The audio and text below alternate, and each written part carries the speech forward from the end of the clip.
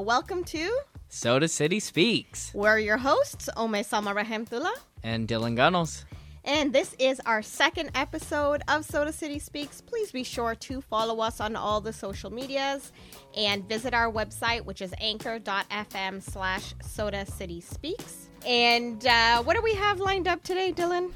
We have another awesome episode this go around. So as usual, we'll stick with the format and we'll start with headlines, everything that's been going on in the city throughout the past month. So then we'll jump into the FIS, and we got an opportunity to speak with Jeff March, who's the president of South Carolina Pride. So very excited about that. After that, we have a candidate interview with Aditi Bustles, who's running for city council at large. And then finally, of course, we'll talk about all that's happening in the city over the next month and where you can plug in. All right, let's get started with our headlines. The City of Columbia Council voted to name the park in the Bull Street District after Paige Ellington. Ellington was a notable builder, architect, and community leader. He helped design buildings on the state hospital property and had a relationship with James Babcock, the namesake of the Babcock Building. Chapin Town Council member Al Kuhn throws his hat into the ring to be Chapin's next mayor. Kuhn is currently a town council member and Chapin's mayor pro tem. He wants to focus on dealing with growth issues in the region. Richland County Sheriff's Department has begun negotiations with Live PD to reappear on the show. The department had been featured on the show since 2016 until it was canceled last year. The University of South Carolina has hired a Philadelphia consultant, Cozen O'Connor, to help the university institution improve its policies and procedures surrounding federal Title IX laws that prohibit discrimination based on sex and education. The firm, which has done work in more than 40 states, will conduct a review of USC's existing system and will provide training to those charged with investigating these cases when they arise. This is a result, of course, of the numerous claims made against male University of South Carolina professors in the past couple of months. The City of Columbia, in a rare move, is taking its own zoning board to court to appeal a March decision allowing American Scrap Iron and Metal, a scrapyard and recycling center, to open on Shop Road. Two local environmental watchdog groups, Congaree Riverkeeper and the Gills Creek Watershed Association, have also filed suit against the board in hopes of having the scrapyard decision reversed. You may have noticed a bit more color on Columbia building walls over the last couple of weeks. It's the result of a $50,000 effort by Columbia's nonprofit Parks Foundation that commissioned 4 new murals across the city.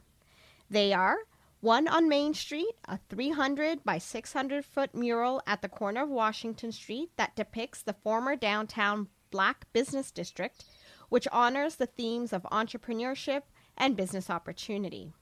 At Hyatt Park in North Columbia, a mural depicting several prominent Black citizens, including educator Septima Clark, civil rights activist Benjamin Mack, and journalist and TV personality Listervelt Middleton.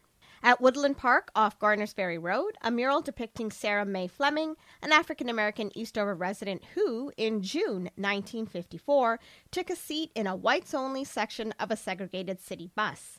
She was attacked by the bus driver and eventually filed a lawsuit against the owners of the bus company. The Fleming incident happened more than a year ahead of the much more popular Rosa Parks bus incident in Alabama. And finally, in Valencia Park in Rosewood, a mural depicting young African-American students integrating schools in Columbia in the 1960s.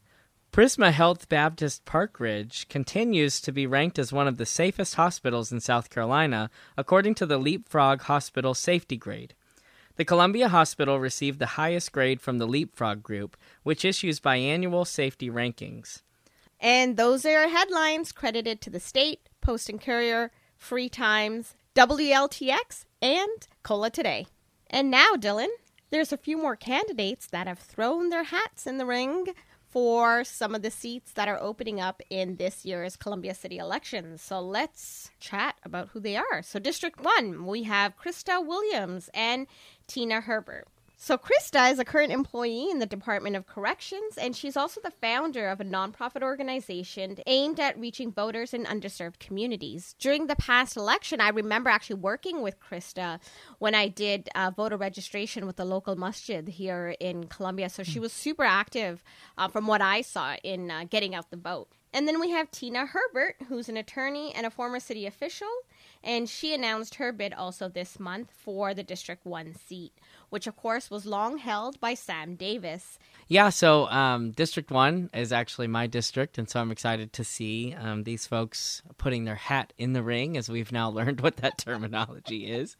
If you haven't listened to the first episode, there's your ploy to go listen to the first episode. But anyway, I'm excited to see this. I have enjoyed working with Sam Davis and his service in my district. But of course, if he's going to choose that, as he keeps saying, now's the time. He doesn't like the word retire. So if now is the time, I'm excited to see some wonderful women of color who are stepping in. I was actually walking my dogs in the neighborhood a couple weeks ago, and Krista was out canvassing, and she stopped me, and we had a wonderful interaction. And so I'm excited to see what else is on her platform, because it was really great to get to meet her. And Tina is actually the precinct captain or precinct president for my precinct. So I've gotten to know her a little bit working. She's been working with the Richland County Democratic Party and doing things like that. So two great women who are running. And I do think that we have to note that Tina Herbert's campaign, right after officially getting underway, immediately got a boost by receiving an endorsement from outgoing District 1 Councilman Sam Davis. And of course, he's held the seat for 23 years.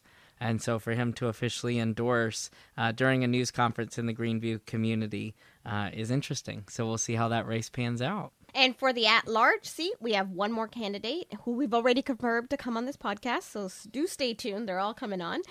Tyler Bailey announced at the beginning of April that he will run for the Columbia City Council at-large seat. And, of course, that's the seat that's being vacated by longtime member Tamika Isaac Devine. And Bailey referenced when he announced, he referenced his home neighborhood of Elmwood Park. So he's from here, and vowed to help businesses recover from the effects of COVID-19. Bailey is an attorney in his own law firm, practicing personal injury, workers' comp, family, and civil law. We're going to take a quick musical break with Diaspora and be right back with the rest of Soda City Speaks.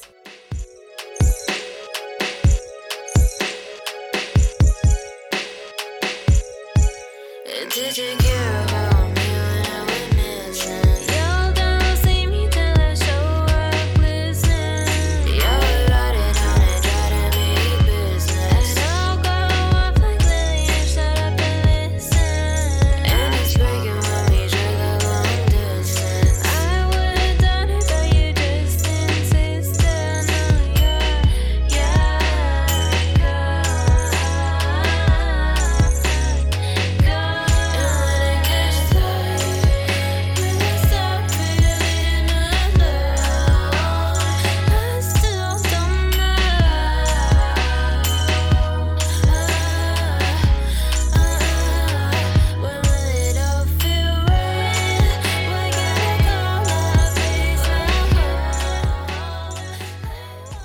And now, The Fizz. Who do we have on The Fizz today? Oh man, I'm super excited. Like I referenced at the beginning, we had Jeff March join us to have this conversation. Jeff March is the president of South Carolina Pride. He's been there for 10 years now, serving in that role. So he's seen a lot of change, both good and bad. So I'm excited for listeners to hear from him today specifically, to learn more just about what is South Carolina Pride, what's that journey been like for the past 10 years. But most notably, as we know, everyone has been impacted in some way by the pandemic, and certainly arts, culture, and events like this have been highly affected from a financial perspective. If many remember, we didn't even get to have a Pride Parade last year because of the pandemic.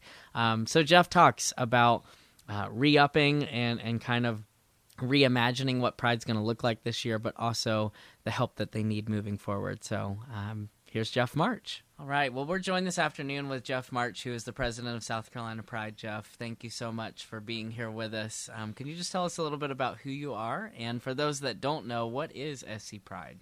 Okay, thanks for having me, Dylan.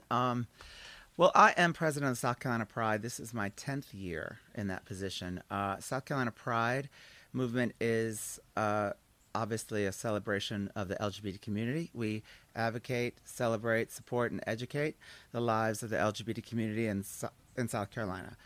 We've been around since 1989, so this is our 32nd year. We've had a few years absence, I think about a handful. Last year, of course, being COVID was one of our absences, so we are very glad to be looking forward to returning this year.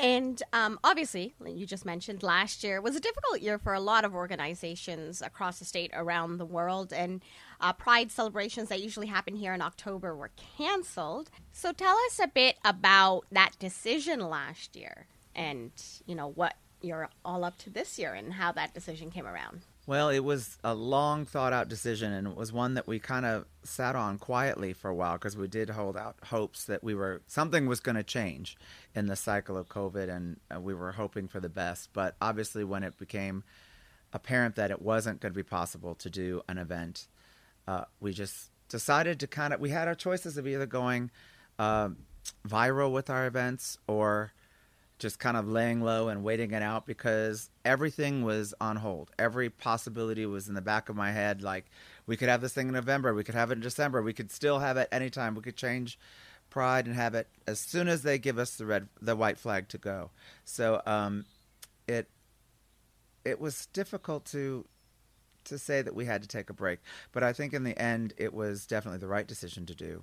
We certainly don't want to cause any illnesses in our community and to our allies. So we need to put on a safe event this year. So we're going to follow the protocols that the city gives us this year for all of our events. Our big event, Pride, isn't until October 22nd, 23rd.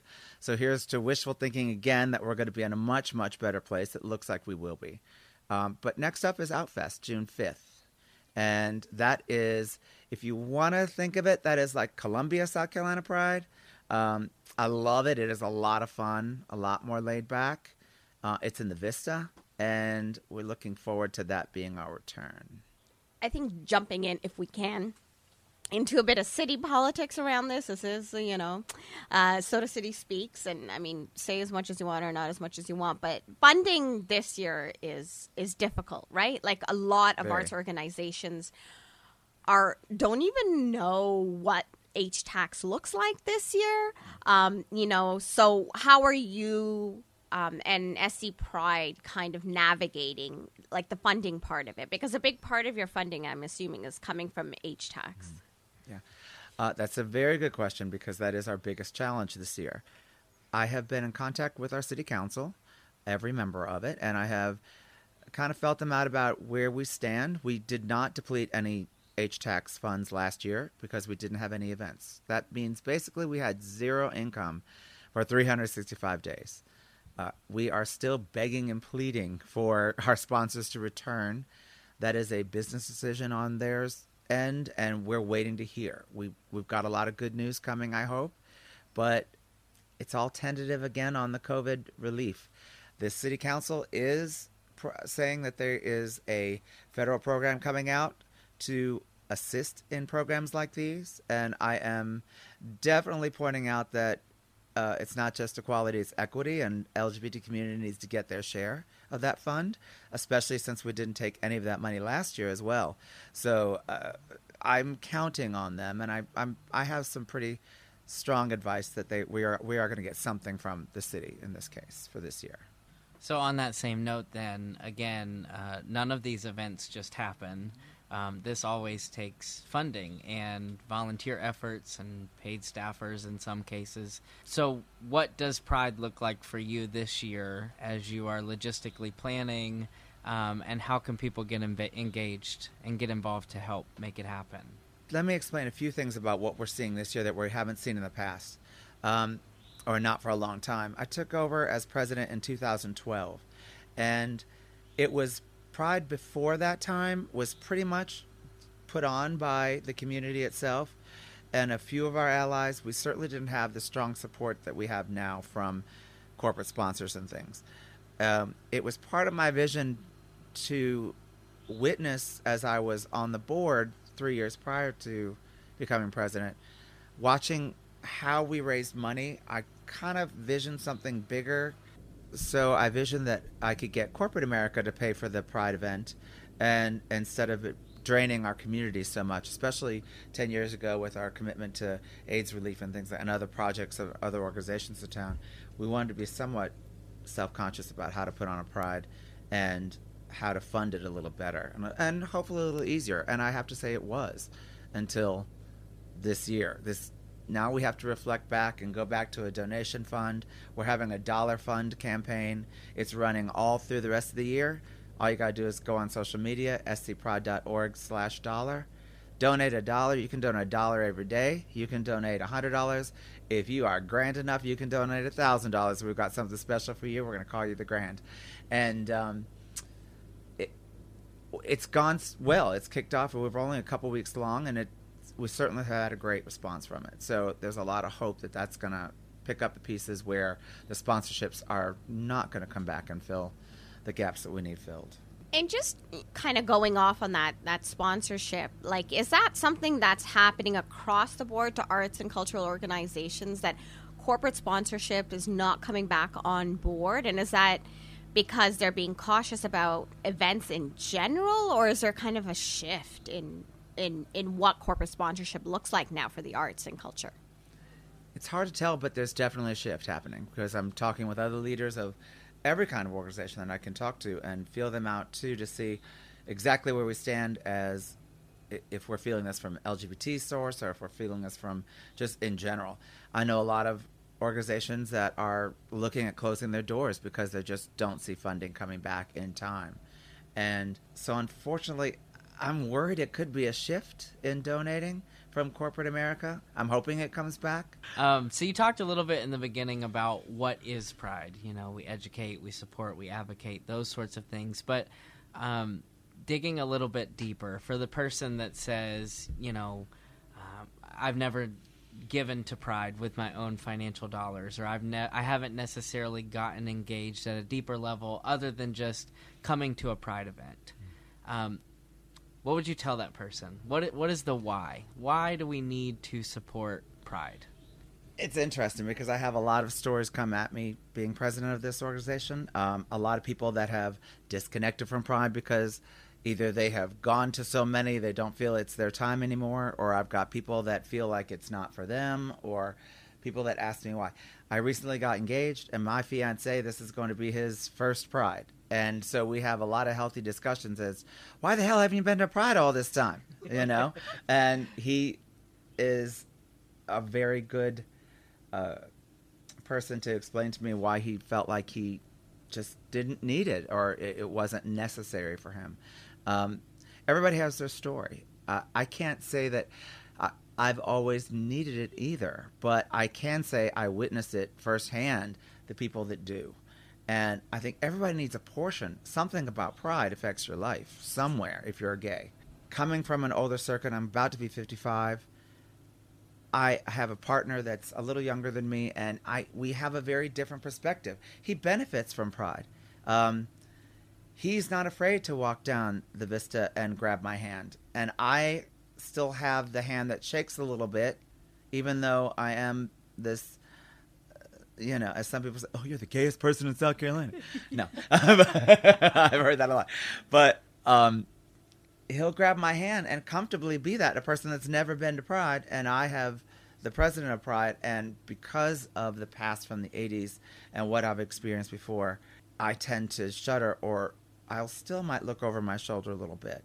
But there's, with no reason, I haven't really had any experience to make me do that, other than the stories that I carry from the past of everybody's experience. So I think it's good that we have this public statement, and that's why Outfest came about to begin with. I never thought that Pride was enough for South Carolina.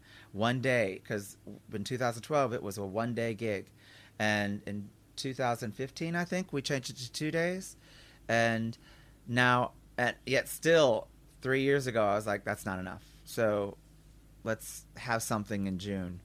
I'm excited to see that we've got Outfest coming back up. We've got that event. We have the Pride in the Cities. Hopefully we're going to get comfortable bringing those back. Those are percentage nights. I like to think we have them once a month. If I could have them every day, we would.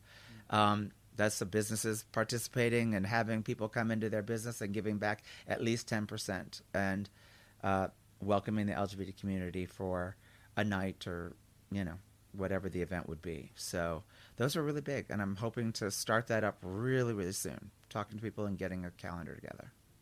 So, Jeff, last year, or 2 years ago, was Brave the Rainbow campaign, right? Mm-hmm. And so last year was going to Be the Rainbow. Can you talk a little bit about that and how you're incorporating that theme this year? Brave the Rainbow started as a campaign to get businesses behind us and show their support publicly, and by displaying the big window cling in your business. And when LGBT people come into this town that are not familiar with our city, they could see it and they know where they are welcome at. They might be welcome everywhere, but this is an extra show of support and a little lightning bolt saying, oh, I want to go there. So, and it does show your support, the business's support. Hopefully in all areas of the business, we do kind of try to keep an eye on them, but you know how it goes. But so far, it's been great. It was a campaign that was supposed to be up a month, and 2 years later, those stickers are still in everybody's windows. So that's really, and people are still asking for them, and I can't keep up.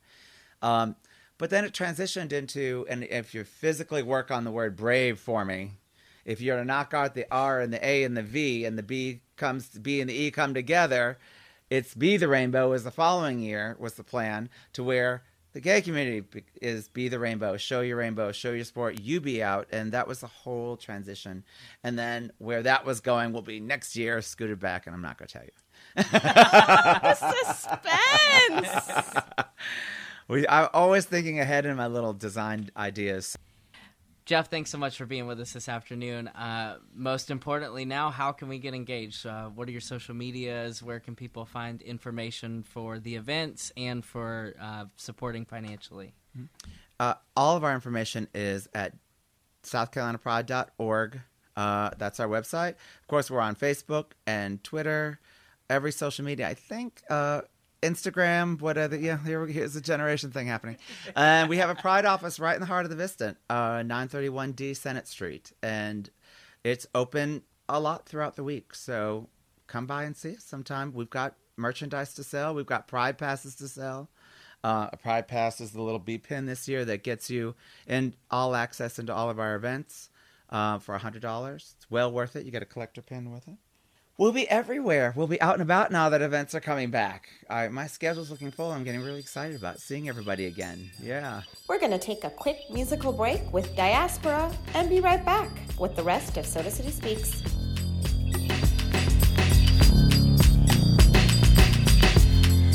If it's not with a little driver's on, and if you're not down, you don't get my time. See me in the club, I just walk by, and I can't come back, you don't get more checks.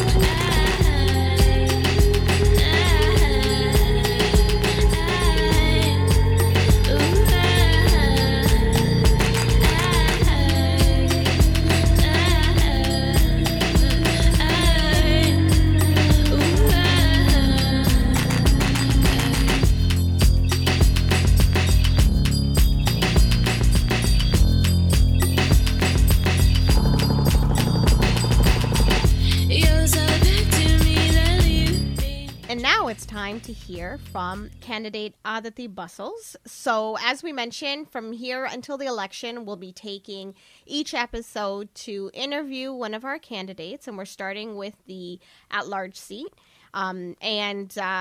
We have already asked the three candidates to come on the show, and picking the order was something that was a bit, we had to take a bit of time to discuss. So what we ended up doing was throwing everyone's name in a hat. We seem to like the hat analogy metaphor. But literally, we found a hat. We literally got a hat and had a third-party individual. This was very Scientific. scientific, well thought out. But in all seriousness, we just wanted to make sure that we were fair in how we interviewed. And so we just threw all the candidates' name in a hat and we pulled them out randomly to decide the order. And that's the order all the way through each district till the end of the show. Soda City Speaks listeners, I'm really excited to introduce to you Dr. Aditi Bustles, who is running for the at-large seat in the Columbia City Council. Dr. Bustles, welcome to Soda City Speaks. Thank you so much for having me, and really enjoyed the behind the scenes with y'all before starting this podcast. So, Aditi, really excited that you're running for City Council. It's we were talking about how exciting it is to see so many women running, so many women of color running. To put your hat in the ring, I think is the expression, is really nice to see. So let's start off by letting our listeners know who you are. My story begins with my parents who immigrated here in the early 80s. They came to the American South, Richmond, Virginia, to finish up their schooling and fell in love with the opportunities that the city and this country provided. When I talk to my dad, as I'm learning more, so much of running for office is sharing your story. And it's been a really wonderful experience to learn from my parents the parts of our story that we want to share, because as also a public health researcher that is focused on early childhood, so much of what our childhood is shapes why we do what we do. And so when I hear from him that he used to study at the local courthouse because it was the only street light that was available 24/7, and he had this dream of getting to America, and he made it. I think that's really what's shaped why I've gone into service, because he has always taught me that you need to maximize the opportunities presented, and most importantly, you need to use those opportunities to make things easier for the people behind you. And I think that's what he really did for my sister and I. It's just the two of us. He made sure that we had the best childhood he could provide and made a lot of sacrifices. My mom as well.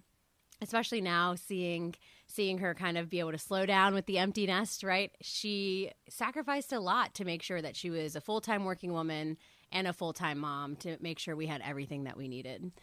So I moved to South Carolina to get my PhD in public health. If y'all had asked me 7 years ago, are you going to be doing this? I would have looked at you like you were crazy. But what I didn't anticipate along the way was the relationships and the meaningful work that I was going to be able to engage in, starting as early as being a graduate assistant at the agency I now direct a department in, right? And that's because that's what makes Columbia special. We are very welcoming of people that want to do good and want to make things better. And that is something you won't find somewhere else. And so when I think about even, like I mentioned, going from being a graduate assistant part-time at my agency to them helping me find the money and create a position for me after I graduated with my PhD, those things just don't happen. And being in public health, which super excited to share that people actually kind of know what it means now, with the pandemic going on, I found that there's just so many opportunities to make those small but significant changes for the people that I care about in the city that I care about, and that's what made me stay. And so here I am now running for city council because I believe politics are local, and I am somebody that has devoted my life to solving problems. That's what public health is. We get all these complex problems like poverty and lack of access to healthcare and education, and we are told figure out a way to systemically solve it. And that to me is what policymaking is as well. And so I'm super excited to bring that really important and frankly relevant perspective to city council if elected. And this, I don't know, might be a bit off tangent, but I'm really interested in what your research was for your PhD, like your elevator pitch, and also what kinds of public health research are you doing right now at your job? When you typically talk to public health researchers, they'll say, I'm passionate about cancer prevention or obesity or preventing diabetes. I'll tell you, I care about all of those things. I want to focus on how we got there. So my area of expertise is this concept called adverse childhood experiences, or commonly known as ACEs. ACEs are really a framework that help us understand that what happens to us in childhood affects our adulthood. So the traumatic experiences that we may experience early in life can actually change our brain's chemistry and lead us to engage in unhealthy behaviors, which ultimately lead to those chronic conditions we're trying to prevent.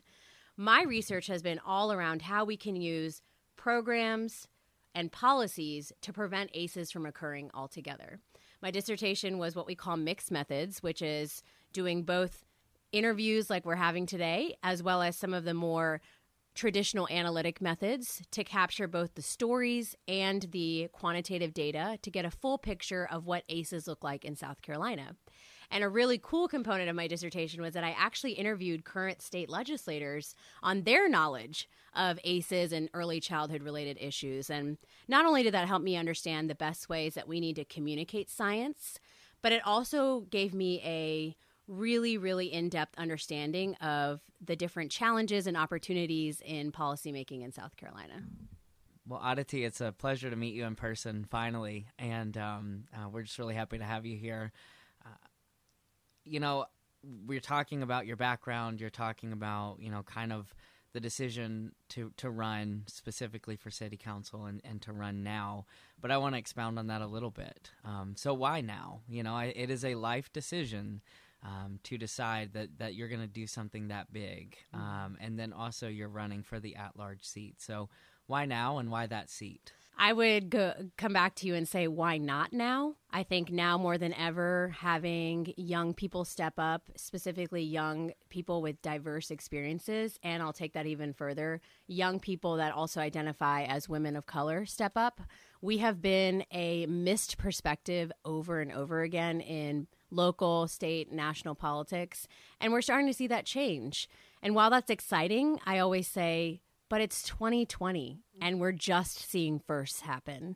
We should be represented the same way that we are a large percentage of the voting population. And, going back to what I said earlier, I think it's really important to have someone that understands the data, the science, and is able to make informed decisions, not on politics, but on what's best for the city. And I pride myself in being somebody who is a coalition builder, someone that wants to listen to all different, sides and perspectives of a particular issue or argument. And I'm somebody that takes the time to make thoughtful decisions around what would be best for the long-term goal, whether it's a public health problem or if it's a city issue. And so I think that, coupled with the real, exciting opportunity we have for city council to potentially have 3 or 4 new members on it, I think this is the time that we need to harness. We're at a turning point, and it's time to make some really, really critical decisions to ensure that Columbia is the most equitable place for people to live, work, and play. But most importantly, it's a competitive city so that we are seen as a city that stands on its own, not in the shadows of Greenville or Charleston. Awesome. So let's talk policy then. Let's dig into that. I mean, we talk about wanting to be competitive, being equitable. You've already talked about education, housing, healthcare. Just take an opportunity. Let's talk a little bit about your platform. Why don't you just kind of tell us some of those key points of your platform and what you're looking to accomplish? Absolutely. So as a researcher, I am spending the next couple of months, because as you all that are listening, keep in mind the election is November 2nd, so we have some time. And that's a really important day, so I hope you put it in your iPhone calendar or whatever calendar you use. But I am spending the next several weeks listening to my future constituents about the different issues that they are facing to help build my policy platform. That being said, there's 3, I would say, major buckets of things that I'd like to focus on. The first is very much opportunity. And with opportunity, we need to think about both opportunities for people and opportunities for business. Y'all may be familiar with the recent tax study that came out that a lot of candidates, for the mayor's race have been talking about. And when you look at that data, there's a couple of things we need to keep in mind. Columbia can be better in terms of being a friendly place to start a business. And when I say start a business, I mean anywhere from a student graduating from the University of South Carolina to someone who's completely switching careers and has decided, I want to open a business. And I think that in terms of opportunity, we can do better in terms of our infrastructure, in terms of making sure that we are negotiating smart deals that lead to the health of our economy here in South Carolina, and most importantly, lead to more jobs. One of the things I even talk about in my personal experience is that there's not a lot of options for someone like me in public health should I decide to move on from my current job, right? And that's pretty crazy when we think about that we're the state capital We're in the middle of a pandemic and jobs are limited. And so one way I like to think about that is that we don't have a talent problem. We have a lot of bright people that want to stay here. We have challenges with bringing in jobs that lead to careers. And so I think we need to focus on creating those opportunities so that we not only have a healthy economy, but we have healthy, thriving communities that have access to jobs. And when you have access to jobs, that brings in wealth and income for your families. And Dylan, you and I both know that that can be really the root cause of so many of the issues that we see in our careers. The next area that I'm really interested in is collaboration. So going back to that tax study that occurred, one of the things that we saw over and over again in that tax study is that Richland County, the school board, and City of Columbia are not working as collaboratively as they can, specifically around some of the decisions being made around economic development and taxes. I think that it's time that we have some real hard conversations about how we can streamline and be more efficient across all of these different entities that are governing different parts of the Columbia area. And most importantly, I'd like to change the norm that Columbia is just Columbia. The success of Columbia is the success of all of Richland County. And there's no reason why in a state with, 5 million people, census numbers should be coming out soon. Population census came out and it's 5 million. Okay, 5 million people. There's no reason why we shouldn't be talking. One of the examples I like to give is when you look at cities like Asheville, the city of Asheville and the county around it are super close. They make decisions together, their offices talk to each other, and they bring in awesome things. We could be doing the same. And when that happens, I also believe some of the inequities we see in education would be lessened as well. So I think collaboration is important. I think not focusing so much on credit taking and focusing more on coalition building is the way to do that. And then I would say finally, I think the last area is what I like to call healthy people, healthy communities. Your communities can only be as healthy as the people that live in them, right? And in order for us to have the dollars to support the important local services we need to provide, we need to have some critical conversations about those community local partnerships. But we also need to think about how we can lessen the burden on families that are trying to just put food on the table, are trying to keep a roof over their heads. There's no reason why, South Carolina should be the highest in evictions, right? And one of the things I've been hearing over and over again is that affordable housing continues to be a concern, again, because of a lot of policies that maybe city council can't directly address, but can certainly lessen the load on.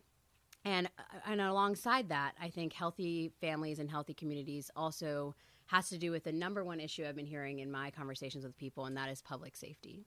I'd like to see us really have some important conversations around how we make our city more safe while still acknowledging and understanding that we have a lot of work to do to build partnerships and trust between our law enforcement and the people that live in the city. Awesome. Well, I appreciate that answer. And I want to dig a little bit into this conversation surrounding equity. And so we have certainly seen a lot of political and social unrest over the past couple of years.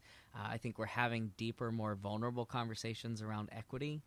How does that become tangible for you? How do you effectively legislate, but also pull communities together to want to be equitable, not just because the legislation says so?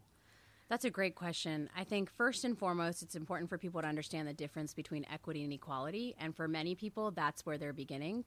And I always like to talk about equity in terms of getting a pair of shoes. If we all gave everyone the same pair of shoes, and we don't realize that everyone has different sizes and different needs in terms of comfort, that shoe is essentially ineffective and a waste of time. But if we take the time to understand where people are coming from and what they need, what size their shoes are they runners? Are they walkers? Are they someone that are facing an injury? And we give them what they need as opposed to the exact same thing, that's where we start to see equity. And so for those of y'all that are listening, I want you to think about equity in your life in that same way. It's a really easy metaphor. Feel free to steal it when you're talking to your friends. But that's what I go back to when I think about solutions for what equity would look like in this city. I think the simplest way to say it, as someone who's a child health researcher, is that I want our kids in 29201, 29202, 29203 to have the same life opportunities and have some of the same outcomes that maybe some of our more flourishing districts like 29205 have. And that means recognizing that they're not starting at the same place. And when we think about all of the things that influence a child's life, it's all of those, what we call in public health, social determinants of health that the city can contribute to. And it goes back to some of the things that we were already talking about, Dylan. It means making sure that there is intentional investment to provide more jobs, to provide more opportunities to have a meaningful income that is enough to ensure that families' basic needs are being met. It's enough to ensure that we're not resorting to what I call acts of desperation, which lead to a lot of the crime that we see. I like to believe that crime comes from a lack of opportunity, poverty. No one intentionally wants to engage in acts like that, right? I think it also goes back to looking at ways in which we are working with developers to bring housing into our community. I think access to housing is a basic need, and once you have access to housing, so many other things kind of fall into place. And I think also, most importantly, the city could be doing things a little bit differently in terms of how we fund different social programs. It's not as meaningful for us to throw, and I'm making these numbers up, $100,000 to fix homelessness here, $100,000 to fix food insecurity here, because the problem is you're not actually fixing the root cause. You're just putting a Band-Aid on it. And so when we start to legislate it in a way that we're looking at all of these things as being connected, instead of all of us coming in with special issues that we're passionate about, and recognize that the success and the well-being of the city will lead to alleviating all of these problems, I think we'll start to see equity intentionally and unintentionally be addressed with the ways in which we're making decisions. And so I would challenge my future colleagues on council to stop thinking in terms of, I just want to solve one specific issue, and start thinking in terms of, how do we build a more inclusive Columbia that then, by its very nature, then allows, regardless of where you live, to have the same opportunities to succeed, to live a optimal, healthy life, then and move away from the haves and the have-nots. Aditi, that answer is really encompassing, and I think we appreciate that it's not looking at like single issues, but it's really looking at the way that they connect to each other. Like, it's a very intersectional approach. Absolutely. I mean, we think of identity intersectionally, but we also need to think of these, social issues also as interconnected. And however, I guess, or on the flip side, or the way that change happens is through policy. So we're asking every candidate, right, I know you haven't done your policy platform yet, but what is your kind of one dream policy? If right now you get a magic wand, and the council's like, what's your dream policy? We'll implement it right now. What's the one thing? And it doesn't have to be like the one policy that you think will make the biggest impact, but what is something? It could be your passion project, it could be something that you think has a big impact, or it could be something that you really think the city could benefit from in the context of COVID. Like, what's one kind of solid policy recommendation that you would make? And this is by no way judging what your platform is. It's just like, what's your dream vacation, but for a politician. That's so, I have so many dreams and ideas, but I think my dream policy would probably be around public safety, because I continue to hear that's a huge concern. And I would institute a policy that basically allows for us to be able to walk around this city and not have any problems and feel uncomfortable. And that could go a lot of different ways in terms of how that happens, because as y'all know, walkability, safety, community investment all kind of go hand in hand. But I think I would say that I would just take my magic wand, and the next day I can walk from Earlwood all the way to campus, and that becomes the norm. That would be what and there's a lot, and I know we only have 20 minutes on this podcast, and there's a lot we could dig in there. But I think when you make a place someplace that people are excited to live and engage with, you just see more investment and prosperity come to the city. And this is that whole idea of placemaking. When you make somewhere walkable and safe and have a vibrant art scene and a vibrant culture, I think that's when you start to see a lot of those bigger systemic changes happen. So Aditi, for me, what's really exciting about your candidacy, and not in a superficial way or in an identity politics way, is that I'm of South Asian descent. I'm from East Africa, but I'm very visibly South Asian, and I have South Asian ancestry from India, from Gujarat specifically. So it was really exciting for me to see.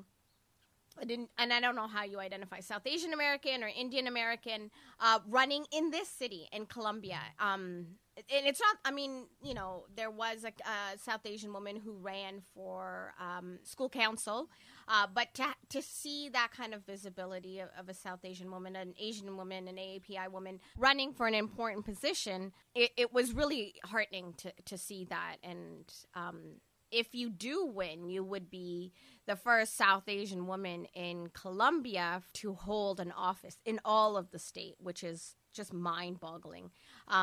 So, can you tell us what that means for you in a state that I think has a larger South Asian population than we recognize? So, I mean, for me, I'm so excited to see the census come out. Like, I just cannot wait, you know, for the census, like the aggregated data to come out. We've had like the first drop, which was not much of information, but I'm really, you know, in the last 10 years, the demographic composition of the state has really changed. Absolutely. And, you know, fun fact, I was on the Complete Count Committee, and I'm a census nerd like you, and super, super excited to see how our data plays out. I don't take that first lightly. I think it speaks to a couple of things. I think the South is changing. We often talk about the landscape in terms of white and black only, but there is a lot of other racial groups now represented. And again, going back to what I said earlier in the podcast, it is now 2021, and our policymakers should reflect the people that live in this country. And I'm really excited to be that person and hopefully inspire others to step up and take the plunge and do something like this as well. You know, I don't come from a political background. I'm just an immigrant's kid that said, this is a community that I want to live in and raise my family in, and I want to make it the best possible place to live. Thank you for that question. Aditi, we really appreciate you being with us today. I think this conversation's been fruitful and enlightening, and I hope it's been that way for folks listening as they're making decisions about who their potential future leaders are in the city. So just to wrap things up, there are, like you said, other viable candidates who are running.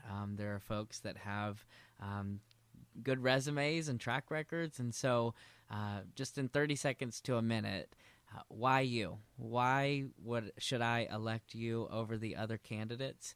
And then if you could just round out the conversation and let us know where we can find more information about you. I believe that I'm the best for the at-large position because I'm going to be the councilwoman for everyone. I am somebody who cares deeply about the diversity of this city.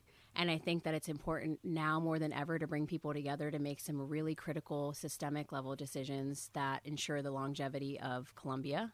I think I bring a very unique experience to the table with my public health background, but also as my identity. As we recently talked about, you know, I bring a new perspective, and I'm excited to make Columbia really be the standard for the New South.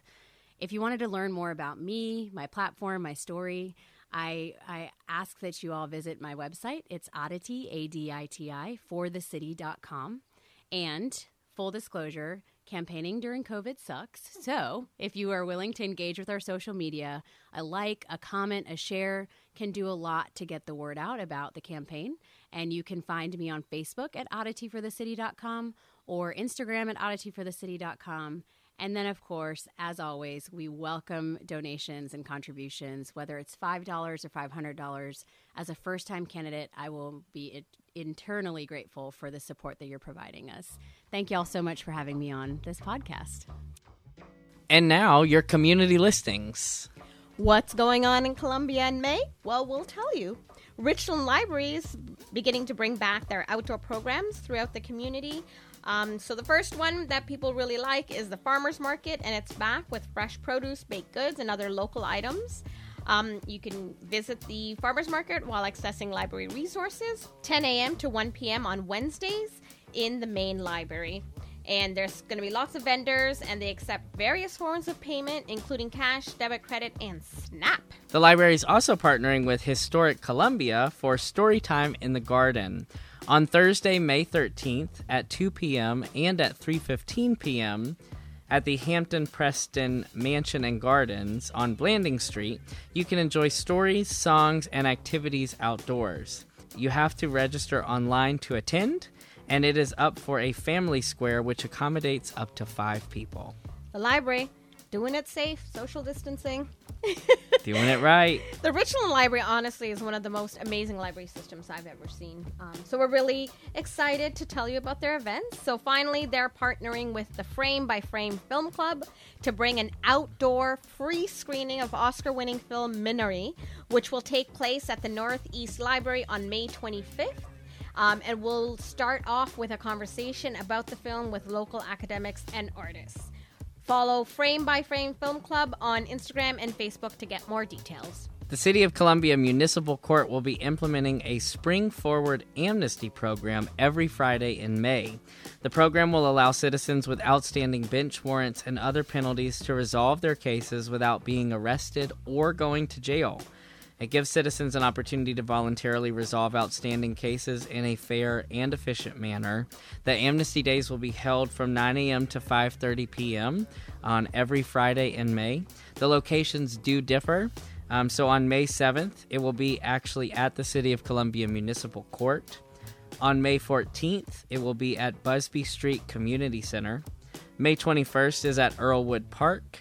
And May 28th is at Transitions Homeless Center. You can learn more about this at the City of Columbia's website right on the homepage. And on May 4th is the annual Midlands Gives. So get out some of that money and support your favorite nonprofit here in Columbia, South Carolina. The City of Columbia is also continuing its free community vaccination clinic, and they are able to give up to 1,000 Pfizer shots every single day. Hundreds of people have already received their vaccinations at the clinic, which is located at 7201 Two Notch Road. The clinic will be open 7 days a week for 8 weeks from 7 a.m. to 7 p.m., and ages 16 and up will receive free shots of the Pfizer vaccine via drive-through or walk-in stations. No appointment is necessary and no photo ID is required. They also have sign language and Spanish interpreters assisting on site. And that is the Columbia Place Mall. And that also, if you need more information, it can be found on the City of Columbia's website. And we encourage you, of course, to get the vaccine, wear your mask, wash your hands, and socially distance. Get the jibby jab. All right. Those are your community listings for the month of May in our fine city of Columbia. Thanks for tuning in to Soda City Speaks. On our next episode, I'm really excited that we're going to take a bit of a deep dive into the census results and what they mean for the City of Columbia, which will be released in May. So we'll be able to bring you some sort of analysis about what that looks like for Columbia and how our demographics have changed in the last 10 years. And we will also, of course, be hosting another candidate, and so Heather Bauer will be here, who is running for City Council at large. So we will have a conversation with her. As always, please don't forget to like and subscribe wherever you get your podcast. Find out what's coming up on social media. Follow us at Soda City Speaks on Twitter and Facebook, and or drop us a line at sodacityspeaks@gmail.com. Soda City Speaks is produced and hosted by Dylan Gunnels and Ome Salma Rahimtullah. Our theme music for the podcast is by DJ Preach Jacobs. Check him out on Instagram and Twitter at Preach Jacobs. The Columbia-based musical artist featured this month was Diaspora. You can find them on Instagram and Facebook at Diaspora. That's DIASPOURA, or at diaspora.com. Thanks again for joining. Join us again and let Soda City speak to you.